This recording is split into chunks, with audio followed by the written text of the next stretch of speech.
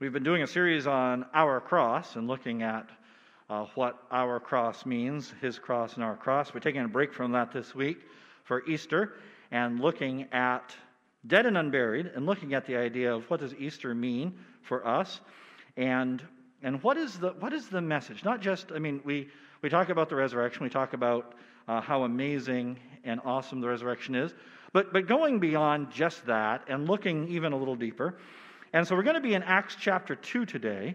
On Friday, at Good Friday service, we looked at Acts chapter 1, and we looked at the command that God gave as Jesus said that we are to be witnesses. And we talked about what does it mean to be a witness, and how do we proclaim the good news. And we talked about the fact that we are to proclaim the good news, not the bad news, and that a lot of Christians these days are actually sometimes seem to be a little too set on proclaiming the bad news of how bad things are and how broken the world is. And we said that we really don't need to proclaim that because that gets done anyway. The world is doing that just fine. In fact, we have several national news networks across the whole political spectrum that are very good at telling you just how bad things are, but that we can proclaim the good news of Jesus Christ. So in Acts chapter 2, the power that Jesus had predicted would come, he had said that you'll receive power when the Holy Spirit comes upon you. We talked about the fact that wasn't a Spider-Man origin story where they were going to get some sort of mysterious woo, that instead it was the power to be able to effectively proclaim, to be a witness, and that power oftentimes even involved the power to go ahead and die. So they get that power, and it's festival time in Jerusalem. Of course, Jesus has died and risen again. It's been over a month, been like 30, 40 days, and So anyway, Jerusalem's full of Jews from all over the empire who have come to Jerusalem for religious observance. And all of a sudden, these guys start preaching, and they're preaching in all these different languages. So no matter where you're from, you actually hear the message in your native tongue. And it's amazing. And so then people are like, but if you don't understand all these other languages, you're like, well, boy, what are these guys doing? It sounds like gobbledygook. Well, no, you just don't know the language, because it's somebody else's language. And so then Peter stands up, and he gives a speech. He gives a sermon, and I want to share Peter's message with you this morning and try to get it a little closer to what it may have sounded like for him. So we're in Acts chapter 2, and I'm going to look at Peter's message. And when I started the first service, like 5 people jumped when I started, so there's your trigger warning. Fellow Israelites, listen to this. Jesus of Nazareth was a man accredited by God to you by miracles, wonders, and signs, which God did among you through him, as you yourselves know. This man was handed over to you by God's deliberate plan and foreknowledge, and you, with the help of wicked men, put him to death by nailing him to the cross. But God raised him from the dead, freeing him from the agony of death, because it is impossible for death to keep its hold on him. David said about him, I saw the Lord always before me, because he is at my right hand, I will not be shaken. Therefore my heart is glad and my tongue rejoices. My body also will rest in hope, because you will not abandon me to the realm of the dead. You will not let your Holy One see decay. You have made known to me the paths of life. You will fill me with joy in your presence. Fellow Israelites, I can tell you confidently that the patriarch David died and was buried, and his tomb is here to this day. But he was a prophet and knew that God had promised him on oath that he would place one of his descendants on his throne.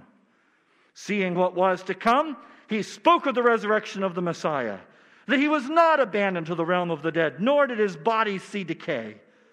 God has raised this Jesus to life, and we are all witnesses of it. Exalted to the right hand of God, he has received from the Father the promised Holy Spirit, and has poured out what you now see and hear.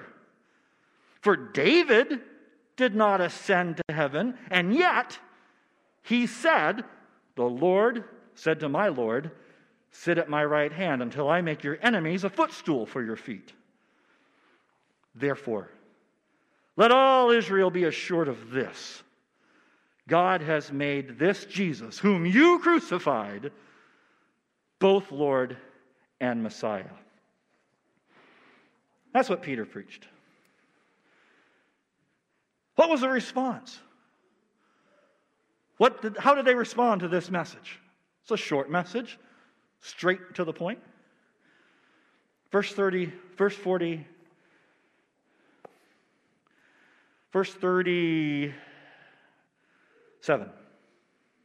Should have written that number down.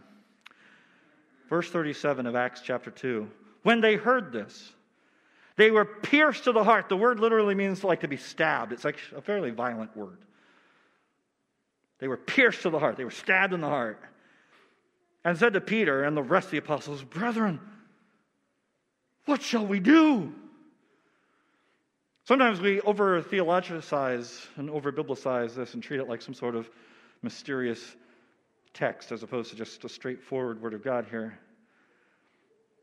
So they're not asking, "Brethren, you have introduced some marvelous new theology to us. What shall we do with this fascinating piece of knowledge that you have shared of theological relevance?" No, what they are doing is they've just been told that the Messiah that they as Jews have been waiting for all their lives. For generations, the Jews had waited. When will the Messiah come? When will the Messiah come? Then Jesus had shown up. And a lot of people went, "Oh, maybe he's the Messiah. He talks like the Messiah. He says he's the Messiah. Other people think he's the Messiah. Great, he's the Messiah. He's going to come. He's going to beat Rome." Rome killed him. Oh, he's not the Messiah. And now Peter says, yeah, he actually is. Because now he's back. He didn't stay dead. He rose from the grave. He's not just beaten Rome. He beat death. And he's the Messiah, and you killed him. And they go, well, now what?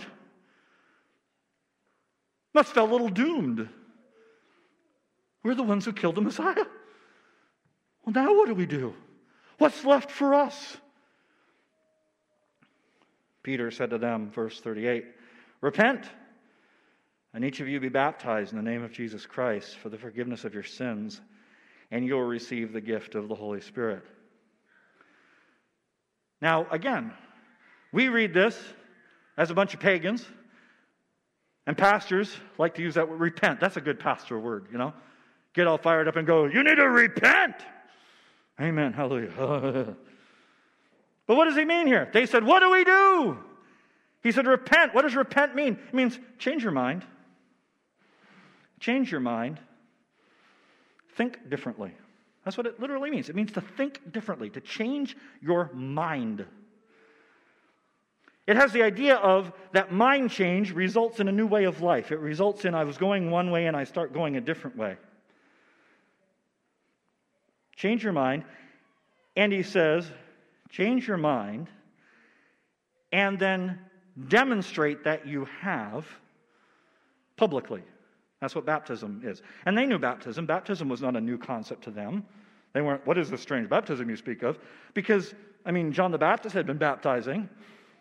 Baptism was something they were used to. You go through this to demonstrate that you have changed.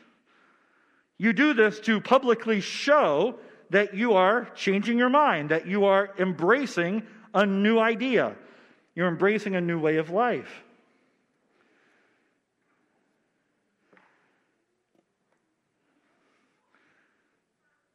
So he says, they said, "What do we do? We killed the Messiah. What do we do?" And he says, change your mind and demonstrate that publicly. Well, that's a simple message. Verse 39, "For the promise is for you and your children and for all who are far off," which a lot of them were what? From far off. So this is and the folks back home, basically. "As many as the Lord our God will call to himself." And with many other words, he solemnly testified and kept on exhorting them, saying, "Be saved from this perverse generation." So in other words, this little snippet that I tried to dramatically present this morning was just part of what he said. We don't actually have the full text. We have a sample to give us an idea of this is the sort of thing that Peter said. But it said he had a lot more words. He kept on exhorting and testifying. But he said, be saved from this perverse generation. Now remember, who is he talking to? He's not talking about a bunch of pagan people. He's talking to religious Jews. And why are they all in Jerusalem? To pursue God. It's a festival, and they need to go to Jerusalem to worship. So these are God worshipers, and he says, and you need to change your mind. Change your mind. And come out from this perverse generation who's pursuing God the wrong way. Verse 41, so then those who had received his word were baptized. And that day there were added about 3,000 souls. So just a couple quick notes there. Not everyone listened. So, but everyone who did listen responded and went and got baptized. And notice they didn't sign up for a baptismal class.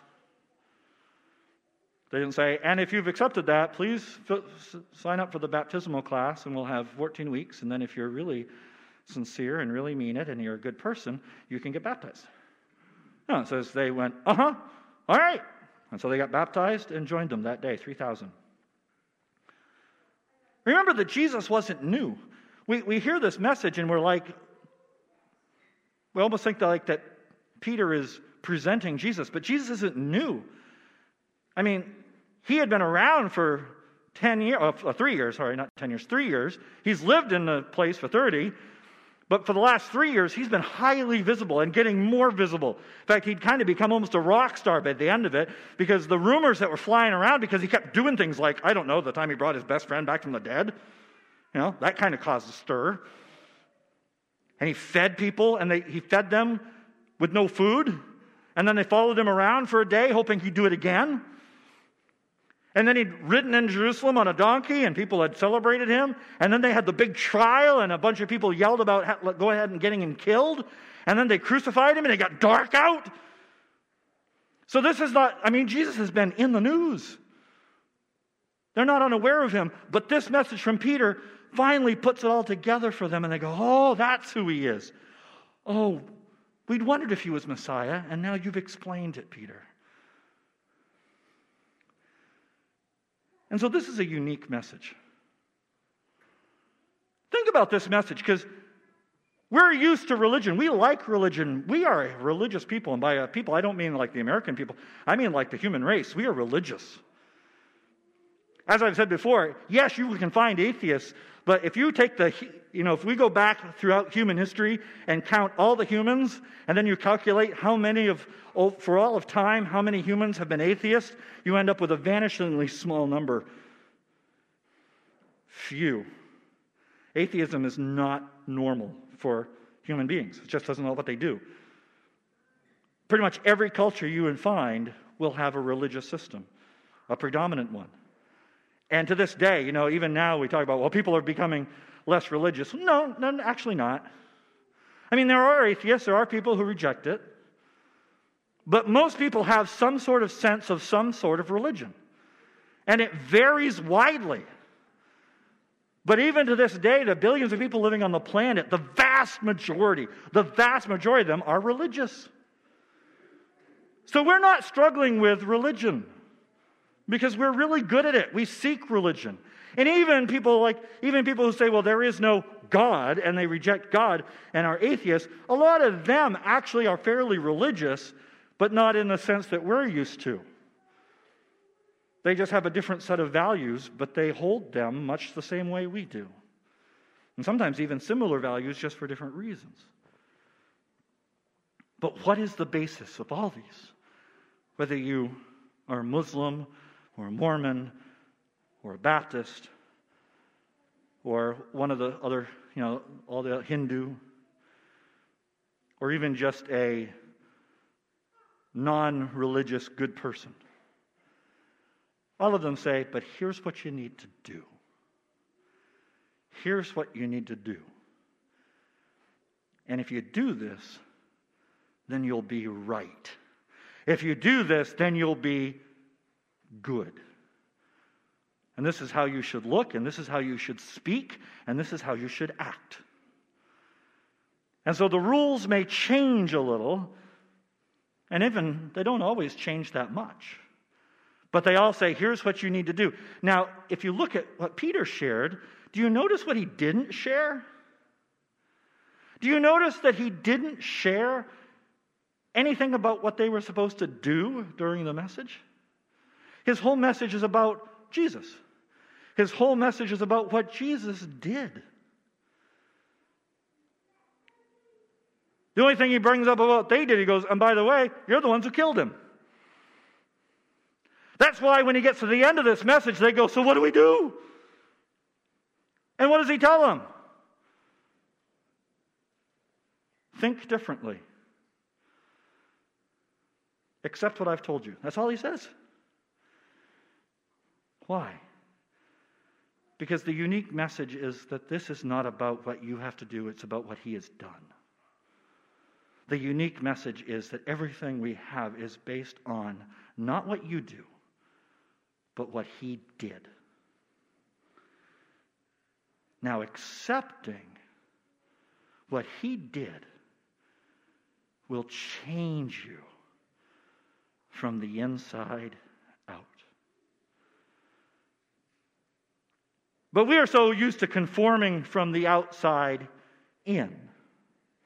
To fix the outside so that the inside will be better. So you're supposed to look this way and act this way and dress this way.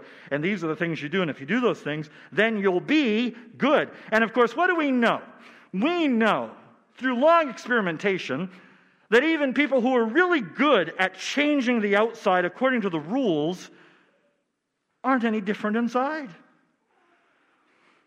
And eventually what happens? Eventually what's inside leaks out. Then we go, oh, I thought they were so much better than that. I can't believe they said that. I can't believe they... Did you know what they did? Oh, it's a scandal. Well, only if you thought the outside could fix the inside. Only if you thought the outside was what mattered. But it says, no, this isn't about the outside. This is about the inside. You cannot fix the in by conforming the out. But when you have understood what he has done, what he did, and who he is, that begins to change you inside. And it begins to radiate out. See, it's not about acting different. It's about a different thought, a different heart, a different fundamental basis and understanding of what your life is and what your life means. How does the world, regardless of its religiousness or not, how do we understand our world? How do we operate? Well, the center of our world is me. My stuff. My needs. My wants. You've got a little fresh new baby there. Parenting's fun. You get tons of sleep and the rewards just never stop. And all the parents went, and the grandparents went, and the single ones went, what, that's not it? A small child wants to be comfortable, happy, and filled. Take any one of these three away, and they cry. What are babies known for? Crying. And what is parenting? Desperately trying to figure out how to keep all these three filled. So you're like, are they wet? Are they hungry? Do they have gas? Why are they crying? And the kid says, not going to tell you. Guess. But then don't worry. Oh, they grow up. They gain speech. And then they become easy to keep happy, filled, and comfortable. Wrong. They just increase their ability to express to you their frustration with not having these three things. And then parenting what goes from how do I keep them to this to tell them, actually, you need to be okay with the fact that I'm not going to do that. So after the first year of how do I keep them all these three things, now you're like, no, I don't care that you're hungry. It's not supper time yet. And no, you can't have a cookie. And don't complain. But don't worry, they eventually turn into adults. And once you become an adult, then you no longer prioritize being comfortable, being filled, and being content. Right. This is when you finally say, and now ain't nobody going to stop me. Because now I can do what I want. And ain't nobody going to make me do something that I don't like doing. And if this year that we've just been going through hasn't put a big circle around that tendency of saying, if I'm not comfortable, if I'm not getting what I want, well then you're going to hear about it because I am not happy. Because I'm supposed to be comfortable, content, and filled. That's how my life works. And maybe we do it through religion, or maybe we do it through selfishness, but whatever you do it, we're the center of our universe. And sometimes even our scars and our hurts.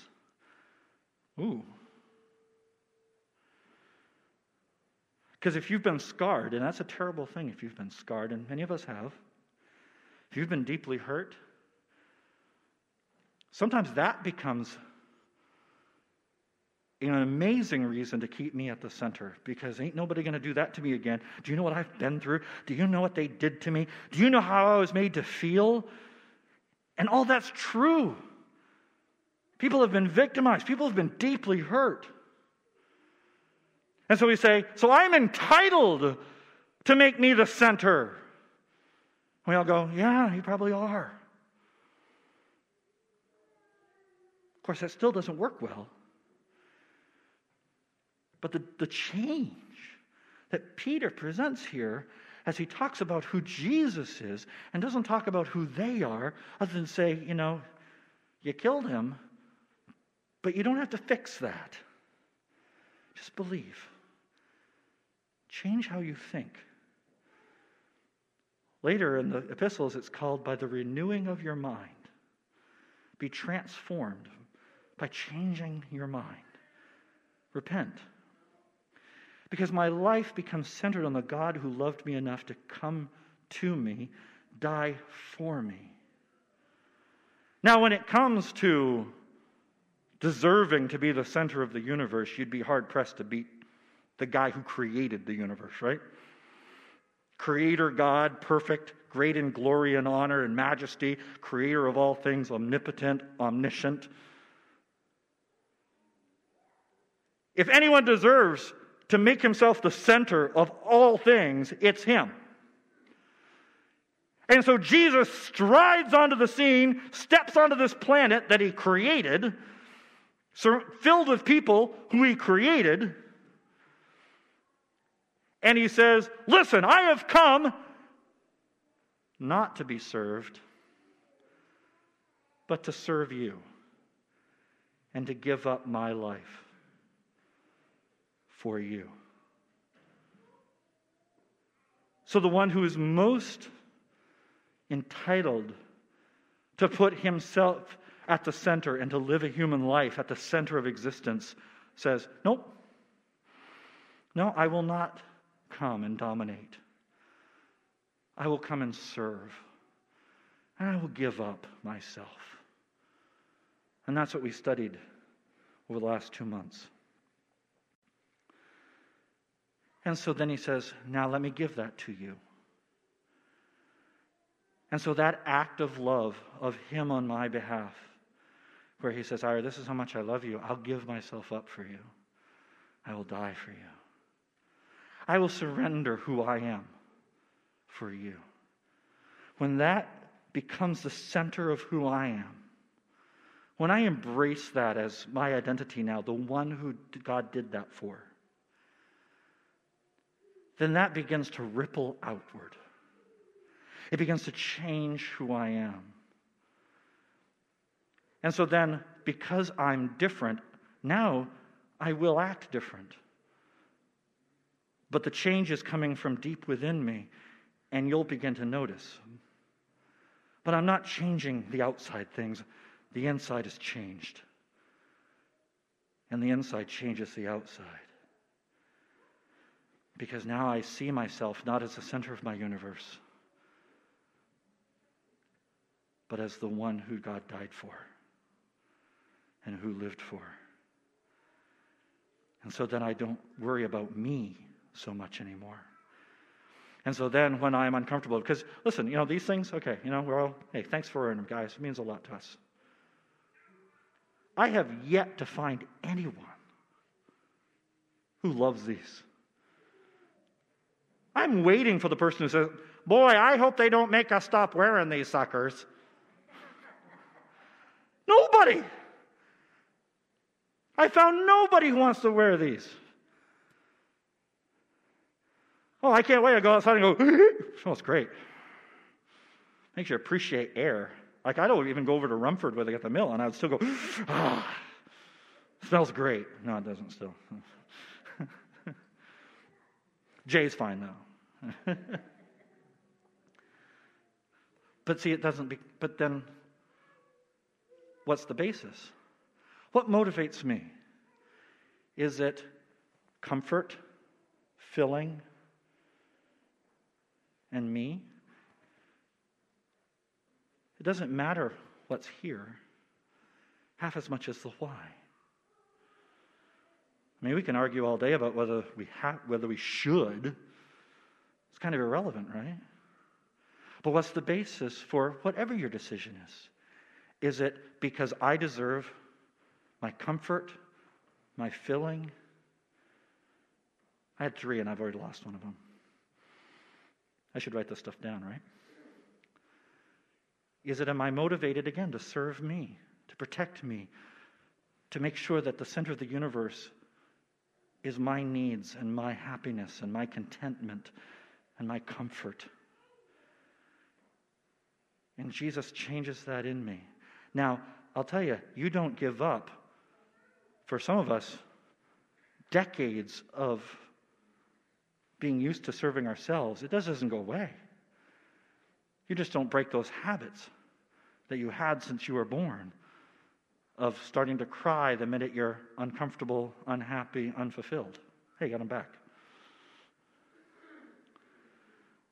And so, what is my life now? So I've been married 21 years, and I've been a parent now for 17 3/4.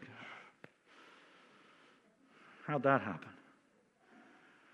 And being married for 21 years and being a parent for 17 3/4 years, I'll tell you, a lot of selfishness has been exposed in my life, and I have worked hard to give up that selfishness. And I will tell you, I am still amazingly selfish. It's hard to make you not be the center of your universe. It's incredibly difficult. It's a habit that is so hard to break.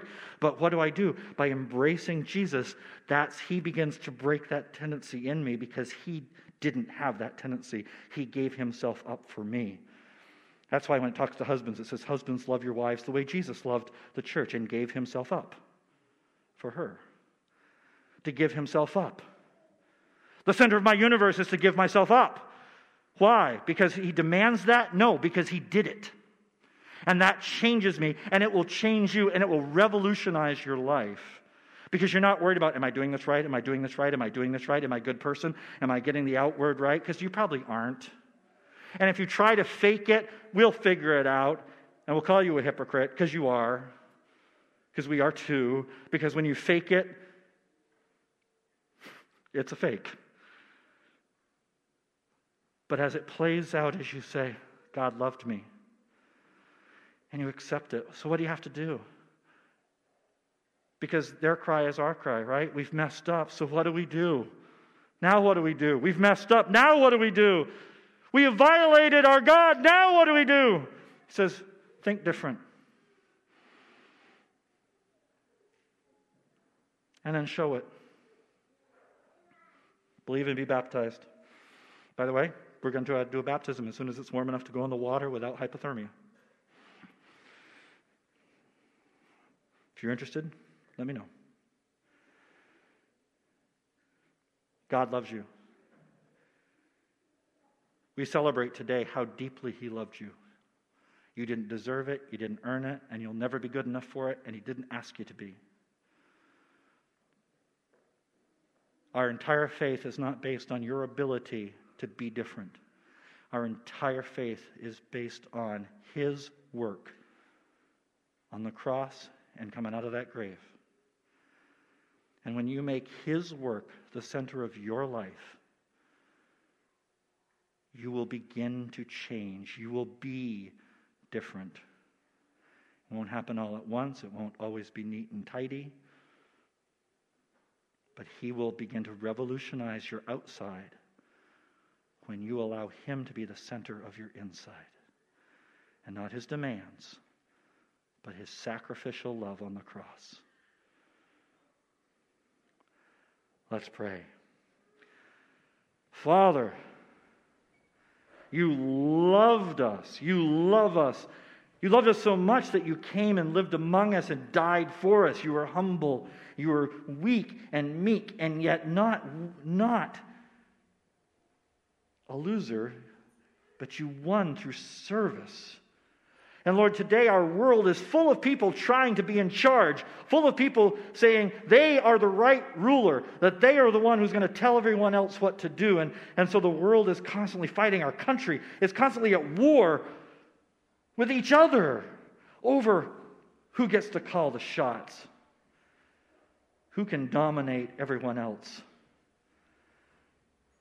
And we see nations and kingdoms and political parties all engaged in this, and even religions fighting. And your kingdom comes and offers love and puts at its center your death on the cross. And Lord, today we celebrate a holiday, still recognized around the world because of the power, even if it is widely misunderstood. And Lord, I just pray for everyone here, whether they're here on the stream or here in person,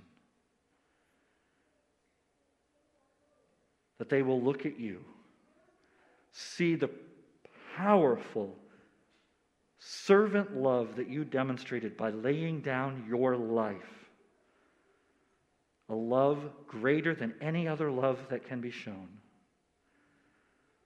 And Lord, may we make that the center of our lives.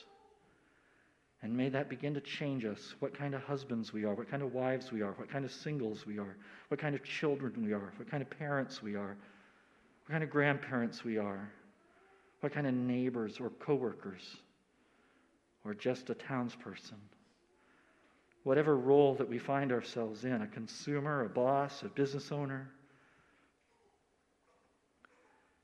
may the center of our existence be your sacrifice for us, that you died on the cross to forgive us for our sins. You rose again to defeat death. And this act of love for us will define us. May we believe that and then proclaim it and share this good news that you have done the work. And may that change our minds about us. Thank you, Father. Pray these things in Jesus' name. Amen.